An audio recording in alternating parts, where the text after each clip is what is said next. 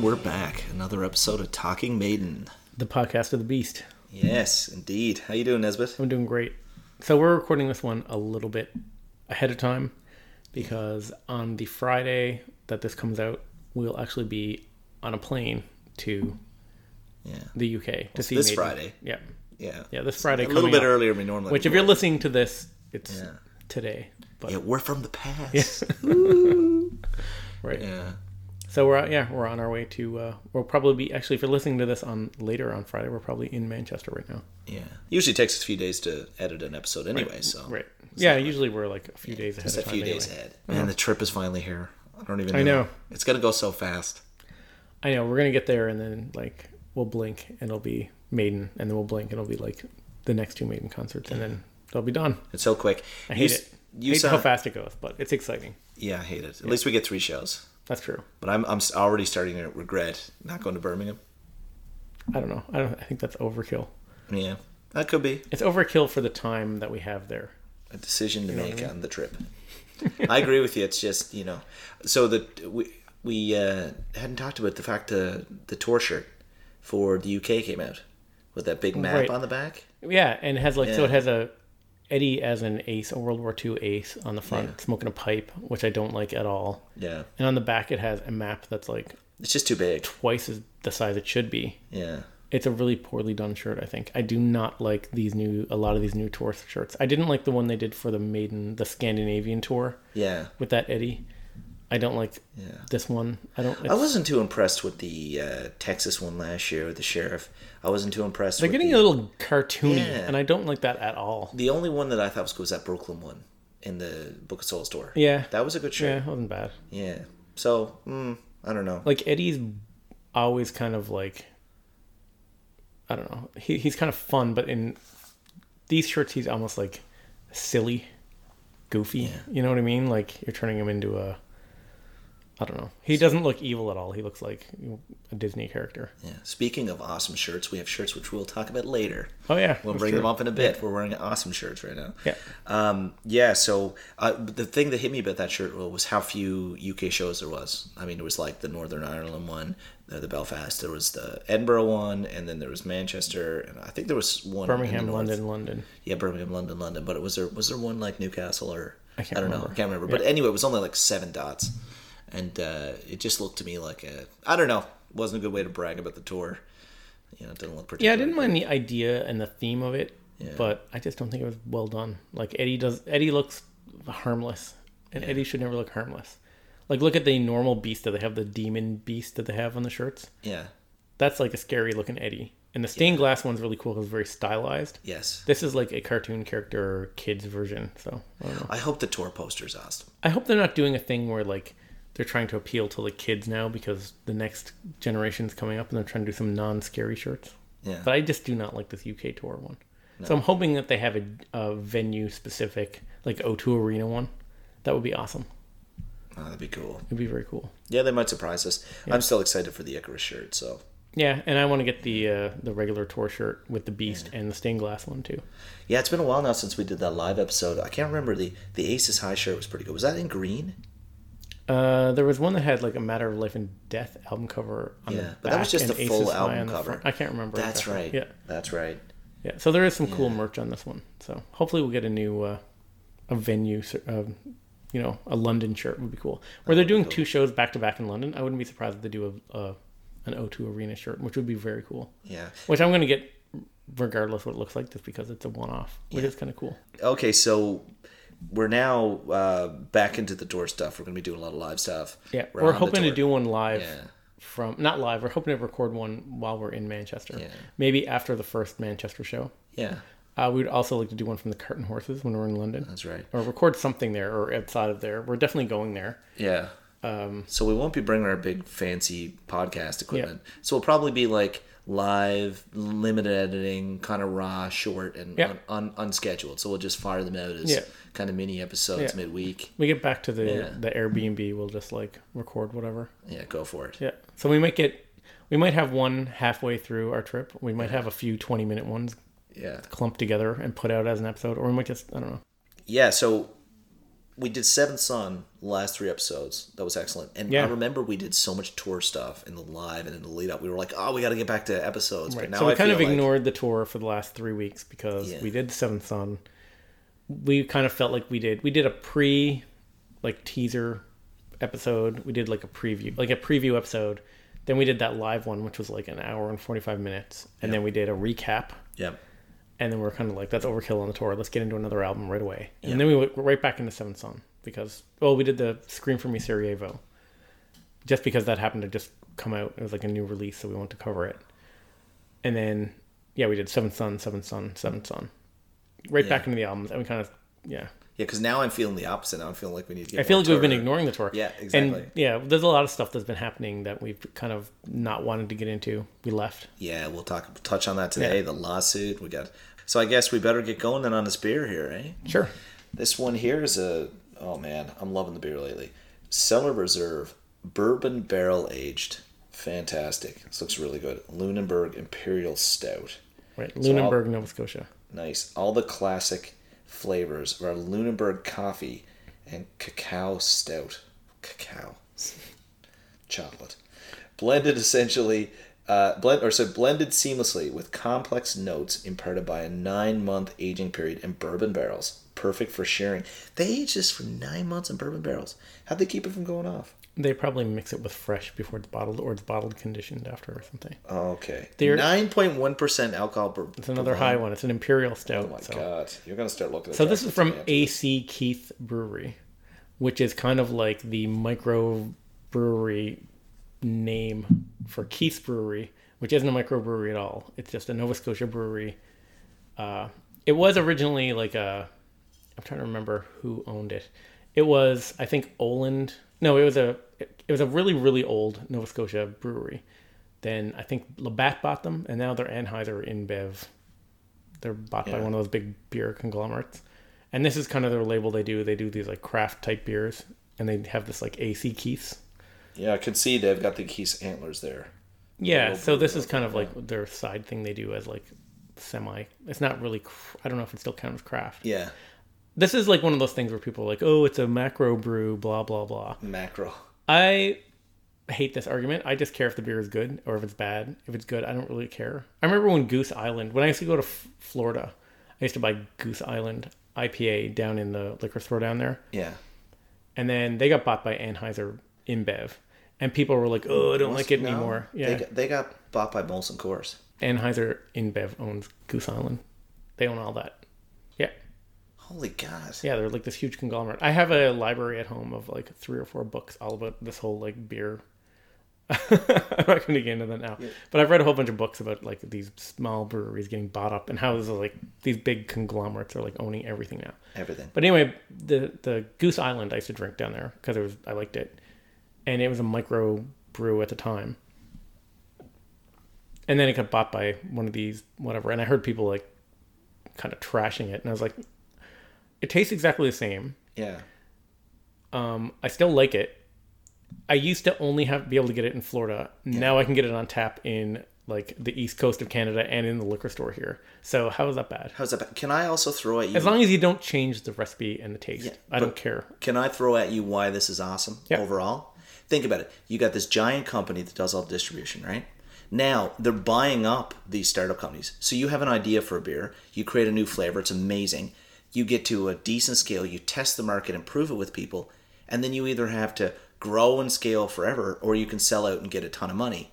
And then they take over and they get it into people's hands, which is what you mentioned. Yeah. Now, what's the problem with big companies all the time? You work in there, you're like, oh, I did this, I did that, and I got no credit for it. Well, actually, no, you can start your own little company, actually create a beer that makes money for them, and get millions for it.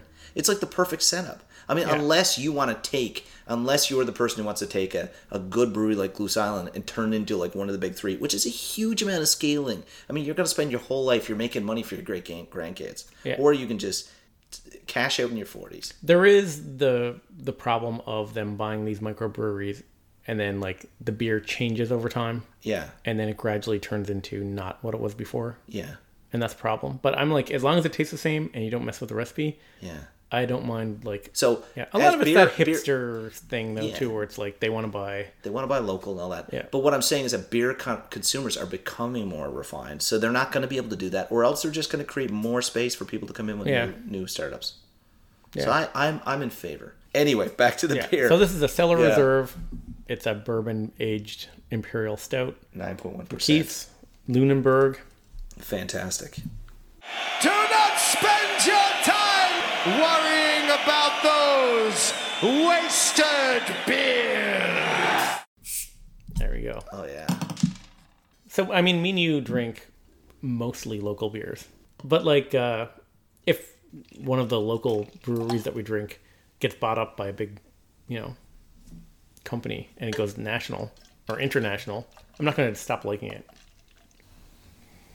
Oh, wow. It smells like... it smells like you could light it on fire. Yeah. Oh, my God. It does. That's a bourbon smell. Yeah. That is 9 months. 9 months of greatness. Wow, that's different. That's good. It has a really strong alcohol taste to it.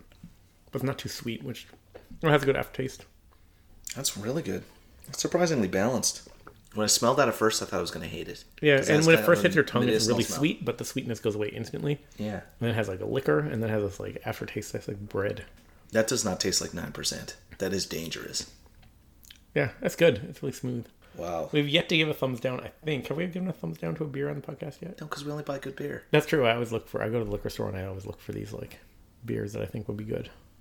This is excellent. Yeah, it's great. I'm put this down. This is 9%. We won't get through the podcast. It's like mother's milk. That is brilliant. That is really good. Mother's milk. I've never heard anyone refer to beer as that before. No? That's what I always say in Ireland about Guinness. Mother's milk. Oh, do they? Yeah. Have you never heard that? No. I've said it at least 100 times. I've been to Ireland once, and I was like a baby in a backpack on my like parents' back while they were backpacking around. Man, we gotta go. I got places. Oh yeah. I know the spots. Well, when I lived there, this might shock you, but I frequented pubs. So I know. Shocking. Well, I lived over there, and I didn't have any responsibilities. Other than I had a good job and made money, and just basically spent all my money eating and drinking well. I regret nothing. Excellent. So you were Spears top class. Yeah. Go ahead. So you lived in Manchester. Yeah. And you also lived in Dublin. Yeah, I was over for 5 years. Yeah. Right. So yeah, this is gonna be great. We're going to Manchester. We're probably when you hear this, we're probably in Manchester. Yeah. Yeah, you know a lot of people there. You have all the spots picked out. You've got all your friends have stuff lined up. It's gonna be fun. So you have a bunch of stuff lined up for us in Manchester, right? You're emailing a guy in Manchester. I do. I think I mentioned him previously on the podcast. You might have mentioned might have brought him up a few weeks ago. Yeah. Well, actually, he's going to the Lisbon, Portugal show, which is, I think, happening. It's happened just a couple of weeks ago, just before the UK leg. Anyway, so he's doing that one, and then he's going to be there in Manchester. And he's actually from Stockport, which is just to the, I think, south and slightly to the east of Manchester, which is where Rhombus is based. Right, which we're also going to try to go to. Yeah, exactly. But so we're going to be staying near Manchester Piccadilly, which is like the main station into town. I used to live at Oxford Road Station, which is one hop over on one of the train lines through Manchester. But he suggested the Salisbury and Grand Central as pubs. Now, I most of my pubs are like old English pubs. I used to use them to watch United play in City Centre, which is interesting.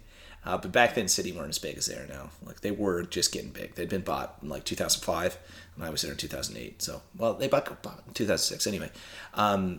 But most of the places I know have the best beer, but the Salisbury is an awesome spot for metal. Yeah, and I think there is the day of the Maiden concert, I think there's people pre-partying at the Salisbury. Exactly. So that's next Monday after. Yeah. So we're going to be there. We're going to drop in on that. For sure. Yeah, and size that up. But he had mentioned that there's going to be a pre-show party. Post-show party. It's a post-show party. Well, there's a pre-show party there, but then there's a post-show party with this tribute band, Higher on Maiden.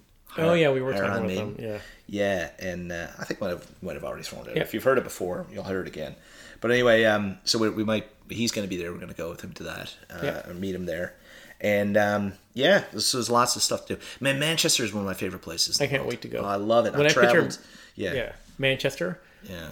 Like all I think of is Coronation Street. My wife watches Coronation Street, so.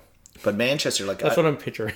Yeah, and it's it's not far off kind of some of the imagery around the city, especially as you get out of the core. Yeah. But why I love it in Manchester so much, and I've traveled a lot. I've been to probably, 28 countries or something. I think it's 26, 28. Been to a lot of cities, lived overseas, done all that stuff. Manchester for me stands out because the people are so gritty and real, but they're just the nicest people in the world. Fantastic. So Manchester, very, very soon. So if you see two guys with a few pints in them walking around with Talking Maiden shirts on, come up and say hello. Two handsome gentlemen. Handsome devils. Two handsome devils on the loose, frolicking. Yeah, absolutely. We'll have the shirts on at the venues and stuff. Actually, we'll get a little bit more into the shirts a little later. I want to talk about this lawsuit, which we put off. Yeah, we've been wanting to talk about this for a couple of weeks. I remember when this first happened, I sent Josh a text, and I was like livid. And then I started reading about it, and I got even more angry. And I was like, I don't want to get into this on the podcast. Let's get into Seventh Son and get through Seventh Son, because this is one of those things that like would derail an album episode pretty quick. Yeah, but now I'll just talk about it. I'll be brief. But like, you remember the last lawsuit? That guy Barry McKay was suing them. Yeah. So this is the same lawyer, Barry McKay, again. I remember he said something along the lines of, after he won that last, well, they settled out of court on the last one. I remember he said like papers are being prepared for a brand new legal action or something like that. He said he had more lawsuits to come or something like that. Well, this is Dennis Wilcock, who was the lead singer of Maiden before Paul Di'Anno, back when they were playing like clubs. He says that he wrote most of the lyrics to Prowler, Charlotte the Harlot, Phantom of the Opera, Iron Maiden, and Prodigal Son. And he's seeking damages in excess of £2 million. There's another part to this lawsuit, which is a guy named Wilson Slessor is his last name. He's another guy from Beckett, who says that this is another Beckett with Hallowed Be Thy Name. Says that Hallowed Be Thy Name lifted lyrics from another Beckett track, Rainbow's Gold, which we mentioned when we did the B-Sides episode. There's a line in that says, like, catch your soul, he's willing to fly away. And Maiden in Hallowed Be Thy Name says, catch my soul, it's willing to fly away. So it's a really short line. So this is Iron Maiden and Hallowed are involved in this lawsuit, and those are two of the ones in the current set list. Yeah. So it just pisses me off that, like, right in the middle of the tour, it was exactly a month into the tour. Boom, they hit him with this lawsuit. What a coincidence. For maximum, like... Of course. Impact, yeah. So this Wilson Slessor one's just stupid. It's 6 words in common. Yeah. And the Dennis Wilcock part, like, I think this is a pure money grab. He claims that he wrote these songs for Maiden, left Maiden, never paid attention to Maiden or listened to Maiden or heard any Maiden for the last 38 years. He went almost 40 years without hearing any Maiden and only recently became aware. So he was basically in this band, left the band. The band became one of the biggest metal bands of all time, got huge, and he never once went back to even look at the track listing, listen to any of their songs. Never heard the first album before until, like, I think a year ago or something like that. He says he finally heard it and was like, oh my God, they're using my lyrics, and now he's bringing this lawsuit, which is pure bullshit. That'd be like your ex-girlfriend becoming a porn star and not watching anything. Yeah, like exactly. You never would. You would be like, you'd chime him right away. There's no way he's never heard Maiden in 38 years. I wouldn't become that friend so Dennis that doesn't listen to our podcast. But Dennis Wilcock is a moron. He was in this band V1. Yeah. While Maiden recorded the Soundhouse tapes. So he was still involved in the music scene. It's not like... He says he turned his back on music when he left Maiden. Yeah. But he had the second band on the go. And they were on the go while the Soundhouse tapes was on the go. So you don't think he never would have, like... He would have, but your argument... I get that. And here's my problem with it. Yeah. I think he has a lot of legitimacy in the sense that he played those tunes. He was involved in them before. This is Harris cutting people out of credits and writing and controlling everything. And the truth is he should have been compensated then early on. They should have dealt with him then. He was involved in the touring. Whether or not he wrote the songs or not, he played them and tweaked them and perfected them. Listen to this. And it became a big hit. You can buy them out then really cheap. Well, listen to this. Who gets credit for Maiden then? Okay, let me just listen to this. If you're talking about people in Maiden that were in Maiden before the first album came out, contributed probably to songwriting, whether it's a riff or guitar harmony or a vocal or a lyric or something, who gets money? So for drums, you had like the drum beat can be part of what makes a song a song. So they had like Ron Rebel Matthews, Barry Purkis, Doug Sampson. And Doug Sampson, I think, says that like some of the songs are like based on a drum riff that he wrote. Hold on. And then like you have Paul Mario Day, who says he wrote Strange World. Then you have Dennis Wilcock and Paul Di'Anno. On guitars, you have like Terry Rance, Dave Sullivan, Dave Murray, Bob Sawyer, Terry Wapram, Paul Cairns, Paul Todd, Tony Parsons, Dennis Stratton. Like, are you going to give all these people that had anything to do with like crafting these songs and developing these songs pre the first album, they all get money? Yes. That's bullshit. No, it's not. Hear me out. No bands do that. Now, hear me out. Now, I might be guilty here of doing a hindsight analysis because IP law back in the 80s isn't where it is now with startups and stuff. However, here's what you do. It was in the 70s, actually. Yeah. Well, yeah, 75 through 80. We did it early years. We did that podcast and we never released it because it was too factual, which we had to revisit because it was great stuff. You did some amazing notes on that. I was surprised at how many people have been in there and trying to map it all out. It's so interesting. Nesbitt, when someone leaves your band, you need to, at that stage, say, make a deal with them. What's your value? What's your compensation? That never happens because it's 1 in a million that your band gets that big. Exactly. If you talk to any band, nobody does that. Exactly. But the reason is, well, they do it in startups. The reason this isn't a startup. This is a rock and roll band. It's the same. Okay, you got to get your mind out of this like business startups thing. Because it doesn't apply. Yeah, no, it does apply. It doesn't apply to a bunch of like teenagers who are trying to like rock out in a garage. I said when I started this, they cycle people in and out, and then they gradually get huge. I said it could have been hindsight analysis because the IP law wasn't there, but nowadays you should do that. You have business managers, you have supply chains. It's all important. You need to understand that. At this stage, when they're playing like some of these shows to like 10 people in a bar. But that's the point. In a startup, when someone leaves your startup... That doesn't happen. There's no contracts. There's no nothing. You're playing bars you're hoping to not lose money. Let me explain. I understand that. I understand that. But the point is everybody will come out of the woodwork if you hit it big.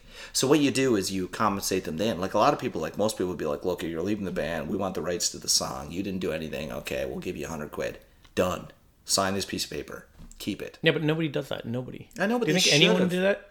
Well, people should do a lot of things. He influenced an early album. Iron Maiden are massive. He throws it $2.5 million. He's easily bought off for the price of a small flat in northern England. But how does he prove that he had anything to do with writing these songs? And the other thing is, okay, so have you heard of that band Procol Harum? They have that song "A Wetter Shade of Pale." So the keyboard player sued them after 40 years for saying that he wrote that song "Wetter Shade of Pale." Or he got like 40% of the royalties or something like that, or I can't remember what the details were. The judge said, I got a quote here, he said, guilty of excessive and inexcusable delay in his claim to assert joint title and joint interest in the work. He silently stood by and acquiesced in the defendant's commercial exploitation of the work for 38 years. Yeah. He threw it out of court. This is on the appeal or whatever. He's like, you can't just wait 38 years knowing all this. And then, so there's no way that he didn't know that. The fact that $2.5 million is not egregious. I think as an opening offer, I think you give them $200,000-$300,000. Maybe you go around to the rest of them proactively and be like, okay, everyone's going to come out of the woodwork and just like everybody can come out of the woodwork and retarded. Like this is like a dirtbag lawyer shaking down Iron Maiden for some money, I think. Or there's a guy who has been talked to for years and years about how big they were, and how he shaped the early years, and how they got huge, and you never got one quid out of it. He claims he's never been talked to over the years until like a year ago. He never knew. Yeah, I know. He's claiming. It's ridiculous. Look, it can be handled professionally. You could be proactive and go out to all of these people and say, you know what we're going to do? We're going to have a reunion of Maiden Tour. We're going to have you guys in the stands. Happened. No. I think what you're saying is ridiculous. No, stop. Okay. It's just let me finish. Okay. I'm not saying have them on stage or anything like that. Do something for them. You're a part of the band history. We're going to do a book. You're going to be in there. Guess what? You're going to get 80,000 quid. And here, sign this release. And that gives you any forward. Most of them would go, oh my God, I get to be in a book. I get to hang out with the band. My actual small piece of history is acknowledged. $80,000? You sign them off. And we went through the early years. Maybe there's 20 of them. There's 16 people that went through Maiden before. There you go. Some of them 40,000, some of them 80,000. You buy them off, get rid of it. I don't think so. I don't think they deserve it. I don't think because you're in a band for a few weeks and you like jammed it out and maybe came up with like a guitar harmony part, you should get compensated 40 years later. I think it's ridiculous. Do you want to defend against lawsuits, or do you want to have this constantly coming up? And for the love of God, why did he do the Beckett B-sides? For the love of God. Anyway. I'm just frustrated by these lawsuits. But at the same time... Yeah, but he says... Okay, but this whole thing, too, about, like, 38 years it took him to realize that they're doing those songs is pure bullshit. Yes, it is. Yeah, and that nullifies his... And this... Okay, then the other thing is, this guy, Terry Wilson Slessor, also says he's unaware of, his copyrights were like infringed or whatever until like 2 years ago. He said but meanwhile, there's like a picture of him backstage with Maiden on the A Matter of Life and Death tour, where they closed that whole tour with Hallowed Be Thy Name. So he obviously, like, it's ridiculous. This is all bullshit. I think this is a money grab. It's a bullshit. It's a dirtbag lawyer.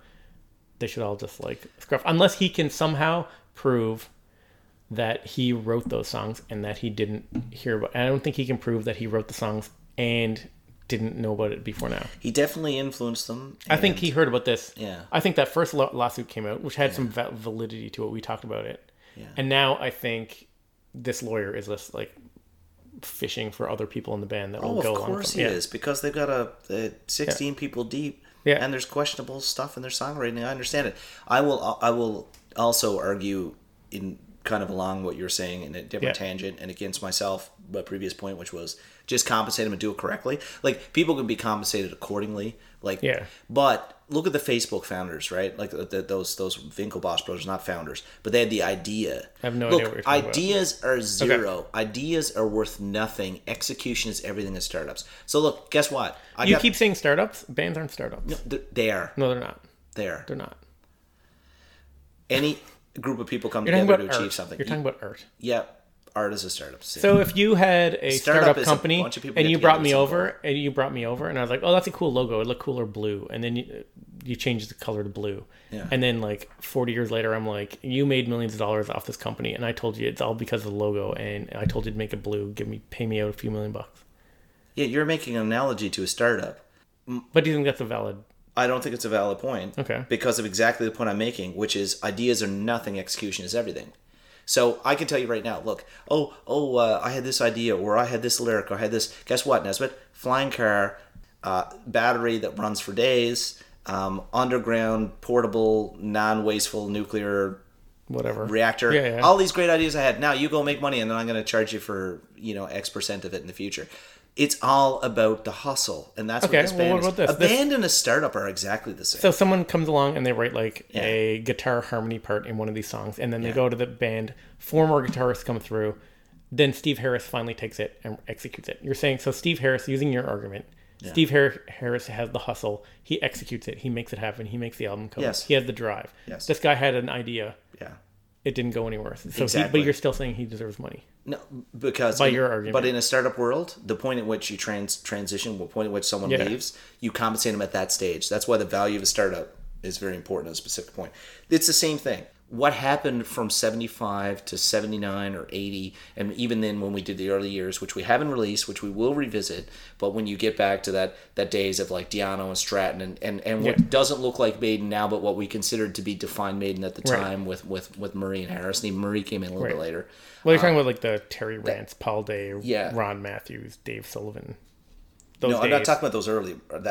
I'm talking about that last iteration, 78, that ended 78. Yeah. Even that band, what they did doesn't define what Maiden did. What Maiden, I think it does though at that point, because the songs are developed closer to their final.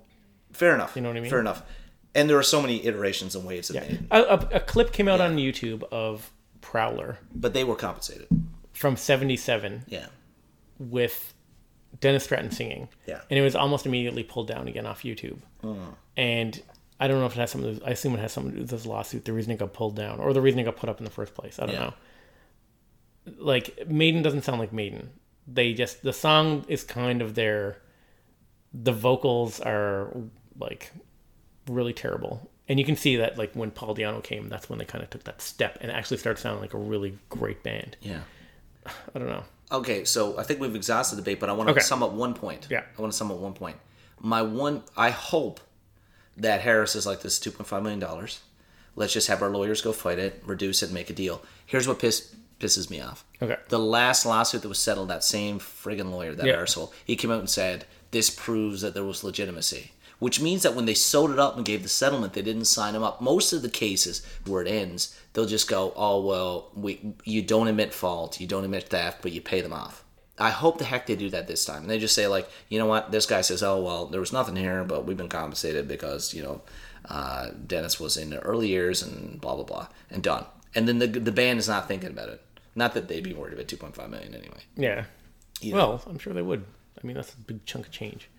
Is it? Yes. Are you kidding me? $2.5 million, which gets negotiated down to $1 million, and you add 100,000 pounds of legal fees on it, it's $1.1 million. What is that? A show and a half?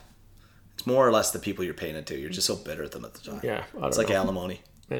Anyway, in London, there's this group of ex-members, Maiden 77. Remember I was telling you there was like a meet and greet thing? It was called Maiden History Day at the Cart and Horses. Yeah. So that's going on during the week that we're going to be in London.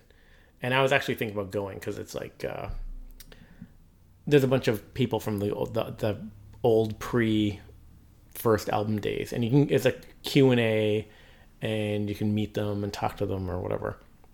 And Dennis Wilcox was part of this. It was Dennis Wilcox, or Wilcock, Ron Rebel Matthews, who's the drummer, one of the first drummers, Terry Wapram. Yeah. He was like one of the first guitarists, or I think he was like I can't remember. Were they 77? Guitarist. They were 77, weren't they? That's when Prowler came on. Wasn't it 77? 80's the first album. No, but that's studio release. These guys were playing. When was the first? We covered 76. Yeah, the first lineup of Maiden, 70s. First lineup of Maiden, 1976. I think it was the one I talked about earlier. Terry Rance, Paul Day, Ron Matthews, Dave Sullivan, Steve Harris. Yeah. So it's 76.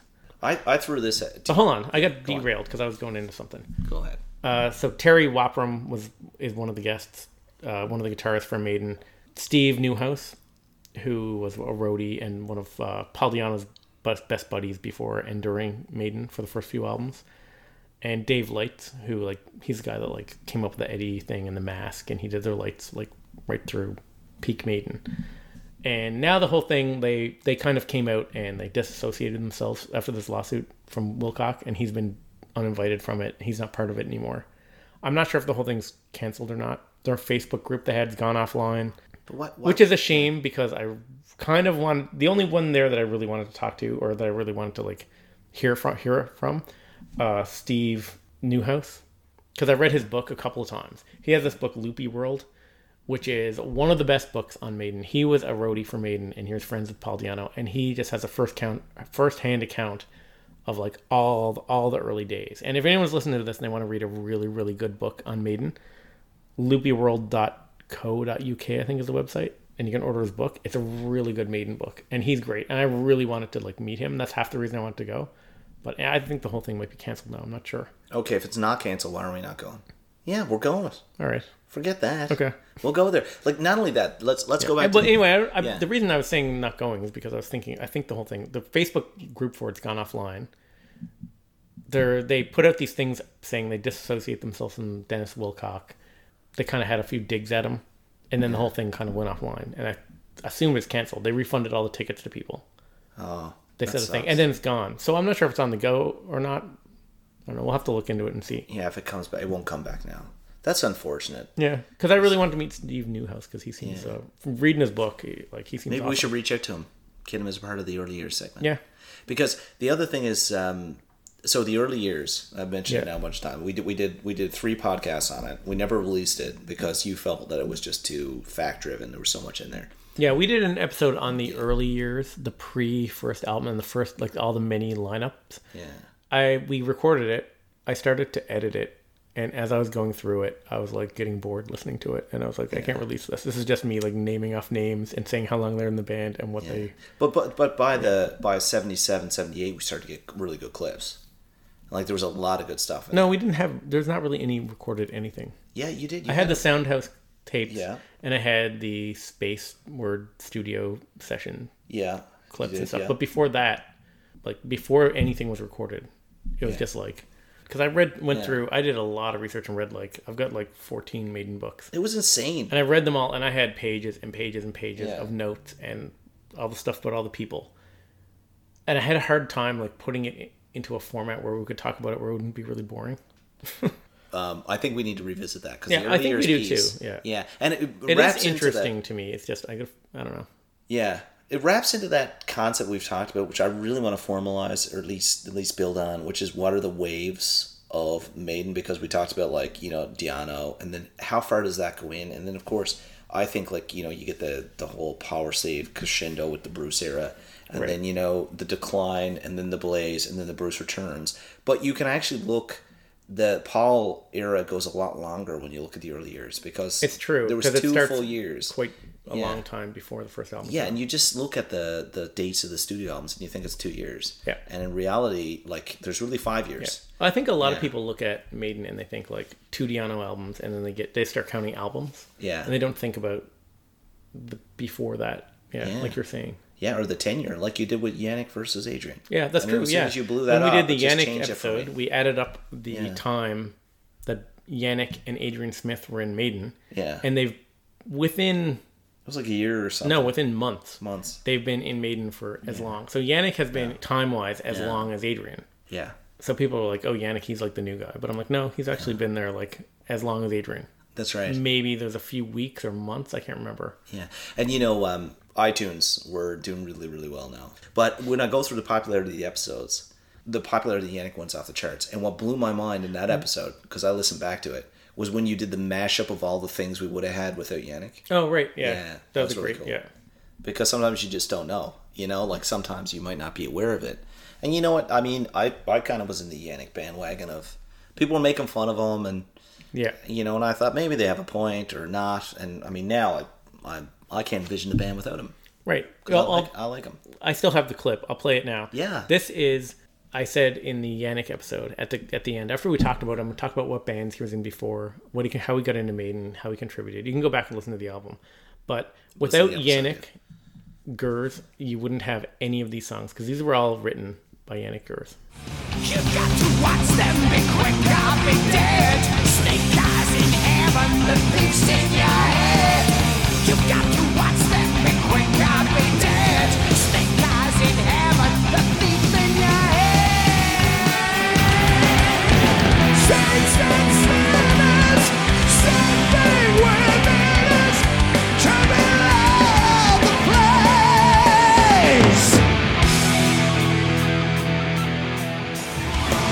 Out of the silent planet, dreams of desolation. Out of the silent planet, come the demons of creation. To open tides, winds to what we sail on. Winds to what the tides. Alien invasion brings nothing but death. Mass exodus and blood left destroyed. On the gates of the walls of Mexico, blood of the stones of the Citadel. At the gates of the walls of Mexico, blood of the stones of the Citadel. As we kill them all someday, take my heart and set it free. Carried forward by the waves. Nowhere left to run. Navigate a sun. Chasing rainbows all our days. We seem destined to live in fear. And someday we'll say our beginning is near. But where there's a love, where there's hope, that man will sail the strand. Why can't we treat all but I'll never go dancing no more till I dance with the dead.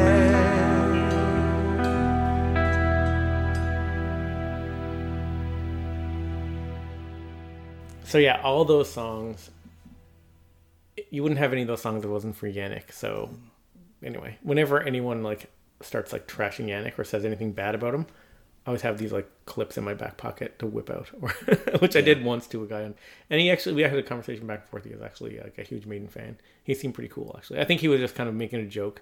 But you know how like the jokes don't come off as jokes on the internet? Yeah, well, you have this tendency I'm also. very defensive of Yannick. But and Blaze. And Blaze, which sums it up. But I just think like you want all these people to be respected, which is fair. Yeah. And like people like, they want their dream team and that's what they see. Yeah. And I'm like that with hockey. I have someone who's off and they do a good job and then people rip on them and I get online. I'm super defensive. I'm like, look at their numbers in this way. Look at this and look at that. And not everyone can be this one way forward. Well, I am like that with Blaze too, because Blaze is a great singer. His solo albums are great. Yeah. It's like, I don't mind if you really, really, really give, like, say, the X Factor a chance and listen to it a lot and you still don't like it, that's fine. But I think a lot of people are like, they maybe listen to a song or two online and they hear the vocals and they're like, oh, that doesn't sound like Maiden. I hate it. Yeah. If I was to sum up my view on Blaze, and you were kind of like that because when at first you're like, that's not Maiden, that's not even Iron Maiden, and I was like, yeah, I listened to him. I think there was like in our first couple, I listened to the first few episodes, totally. And there's a couple times where you're like, I've listened to those albums a handful of times, it's not Maiden. Yeah. And then you gradually listen to it more and more, and now you like a lot of those songs. Now I like a lot. And the X Factor you like a lot, actually. Yeah, and you know, Klansman, Sign of the Cross. I'm looking forward to them at the tour. Now they're not going to be done by him.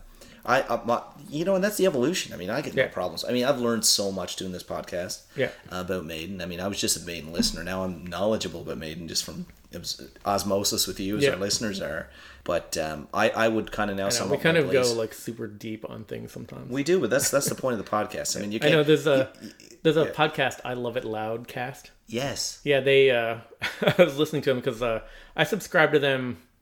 I think when they had their second album. No, they had their first episode out. I started listening to it. Yeah. And I was at work and I was just listening to it and they started talking about Maiden. And then at the end of the episode, they're like, oh, you should listen to this really good Iron Maiden podcast called Talking Maiden. And they're like, these guys, they have a beer. Then they talk about Maiden. They go deep. They really get in. Like, and I was like, oh man, I guess we do. Like, it's funny hearing people talk about your podcast and they're like, these guys really get deep into Maiden. And I was like, I guess we do kind of.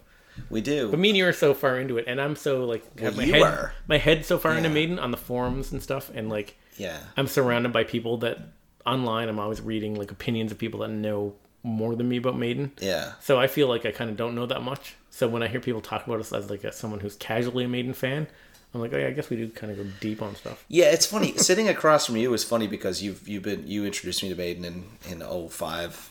Well, no, really 2004, 2005. I got to do it. Fox. Yeah. And then you kind of like took me to this next level and loaded me up on Maiden. And then, you know, I still consider myself in the ways of Maiden noob. I've been listening for 12 years. I've listened to basically only Maiden and like Mozart and Led Zeppelin and the scattered other album. Like had to drop your Mozart in there. Yeah, or Pearl Jam or your fancy old Mozart or Appetite for Destruction. There's various albums coming in my life. But like no other band do I pay attention to. But now I've been talking to Maiden fans and I realize now just through all of our prep for this how much more I know about Maiden now. Just a lot of it. And it's amazing too how deep diving in this has been interesting for me because I never really enjoy that with bands. But when we prep, I like literally just listen to the crap out of it. I go and do a little bit of side research, and I'm always following Maiden news, like, and I read Reddit and all that stuff. So I come with that stuff, and you come with that stuff. But then when it comes like the primary sources, you do that, and then you break down all the core clips. So also when we do a podcast, I get to enjoy it. And I was thinking about it actually the other day. I was like, man, maybe I should do more prep. But I was like, no one wants two experts yelling at each other. Like, oh, no. Have you knew this? Oh, I didn't know that. Oh, I knew that. It's like that Portlandia skit where they're like, have you read this? Yeah, I read it. Have you read that? Have you read that? Have you read this? Have you read that? You know, they just keep going back and forth. And like sometimes on the podcast, you just break something out. And like, you know, our listeners must be like, oh, they planned that. And I just never even heard that. And it's awesome. Yeah, we never actually plan anything on the podcast. It's just kind of like we start talking about it. I have like usually some stuff that I want to get into. Yeah. And then I kind of spring it on you. And so it's a couple of times where we... Yeah. It seemed like we planned it. Like when we were doing the Dance of Death and you said, this reminds me of Spinal Tap. And I was like, oh, funny you say that. Because I had a mashup made of Spinal Tap and Dance of Death. That was one of my favorite moments. Yeah. And we still get grief for that. We do. And like, I love it. Was so, it's funny that you just brought up Spinal Tap. And in my back pocket, I just had this like clip pre-made. And I'm sure people thought we probably Does this clip go to 11? Why don't you want me to play 11 is more I'll play that clip again now because I thought it was really funny. Yes. This is, we're doing a clip review show. This is a review show. It is. Pranced, and I sang with them. All had death in their eyes. Lifeless figures, they were undead, all of them. They had ascended from hell.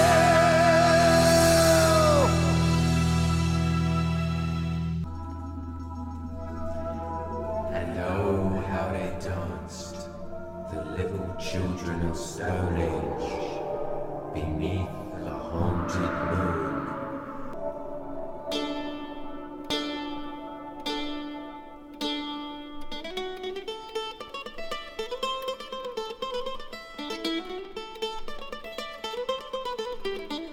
When you're lying in your sleep and you're lying in your bed and you wait for your dreams to go dancing with the dead. When you're lying in your sleep and you're lying in your bed and you wait from your dreams to go dancing with the dead.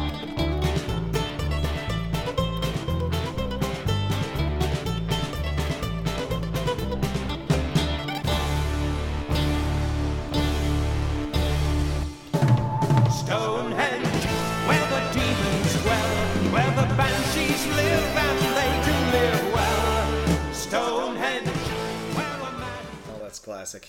That takes me back. Yeah, I know. Anyway, that was funny because you like set me up for it. Yeah. Well, I didn't throw this out after the Yannick thing because the Yannick mashup was great, but that was episode 14. It was the probably Yannick episode? one of my favorite episodes. The Yannick episode? Yeah. I think that was a good episode. I think it was excellent. That was a fun one to do too. Yeah. It was funny because I like all that old Yannick, the White Spirit stuff, like all those bands he was in. that seems like so long Gog ago now. Magog. Yeah, it does seem like a long time ago. Yeah. Fantastic. Episode 15, Made in Canada. These are so classics. Oh yeah, I forgot I about think that. back yeah. to these episodes and Yeah, they do seem like a long time ago. they seem like a long time ago, right? Even though we keep in touch with everyone. Episode 13, Made in China. Friend Luke, he's back from China for the summer. He actually brought us some amazing new shirts. Right, so he got our art done on some T-shirts.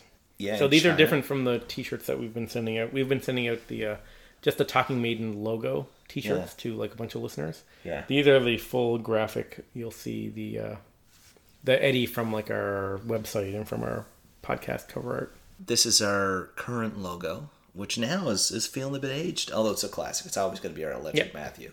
Yeah. But we have new artwork coming. We've talked about it. Right. So I haven't seen anything for it. You've seen him and been talking to him. No, a bit I about, haven't seen a lot. I've got general sketches. Should I give some hints? Sure. I'd like to get These will be hints to me too. I don't know anything. They're about hints. Okay, so it's cabin scene this. Okay, which is good because Yeah. we recorded a whole bunch at the cabin when we started out. in the early days, and we're gonna do a bunch this fall because we have a bunch of hunting to happen this fall. We do. So we'll definitely record. I got my first moose license. Yeah, deadly. I got either sex. And we got ducks. Yeah. And I'm in on my dad's Yeah. moose license. And I'm I want to get a few. few, get the dog all trained up for grouse now too. So we'll do a few Yes. grouse hunts. So Yeah, we might get him duck hunting as well. yeah. Oh, for sure. She already retrieved her first duck last fall. Oh, that's right. Yeah, I wasn't there though. Yeah. I missed out. Yeah.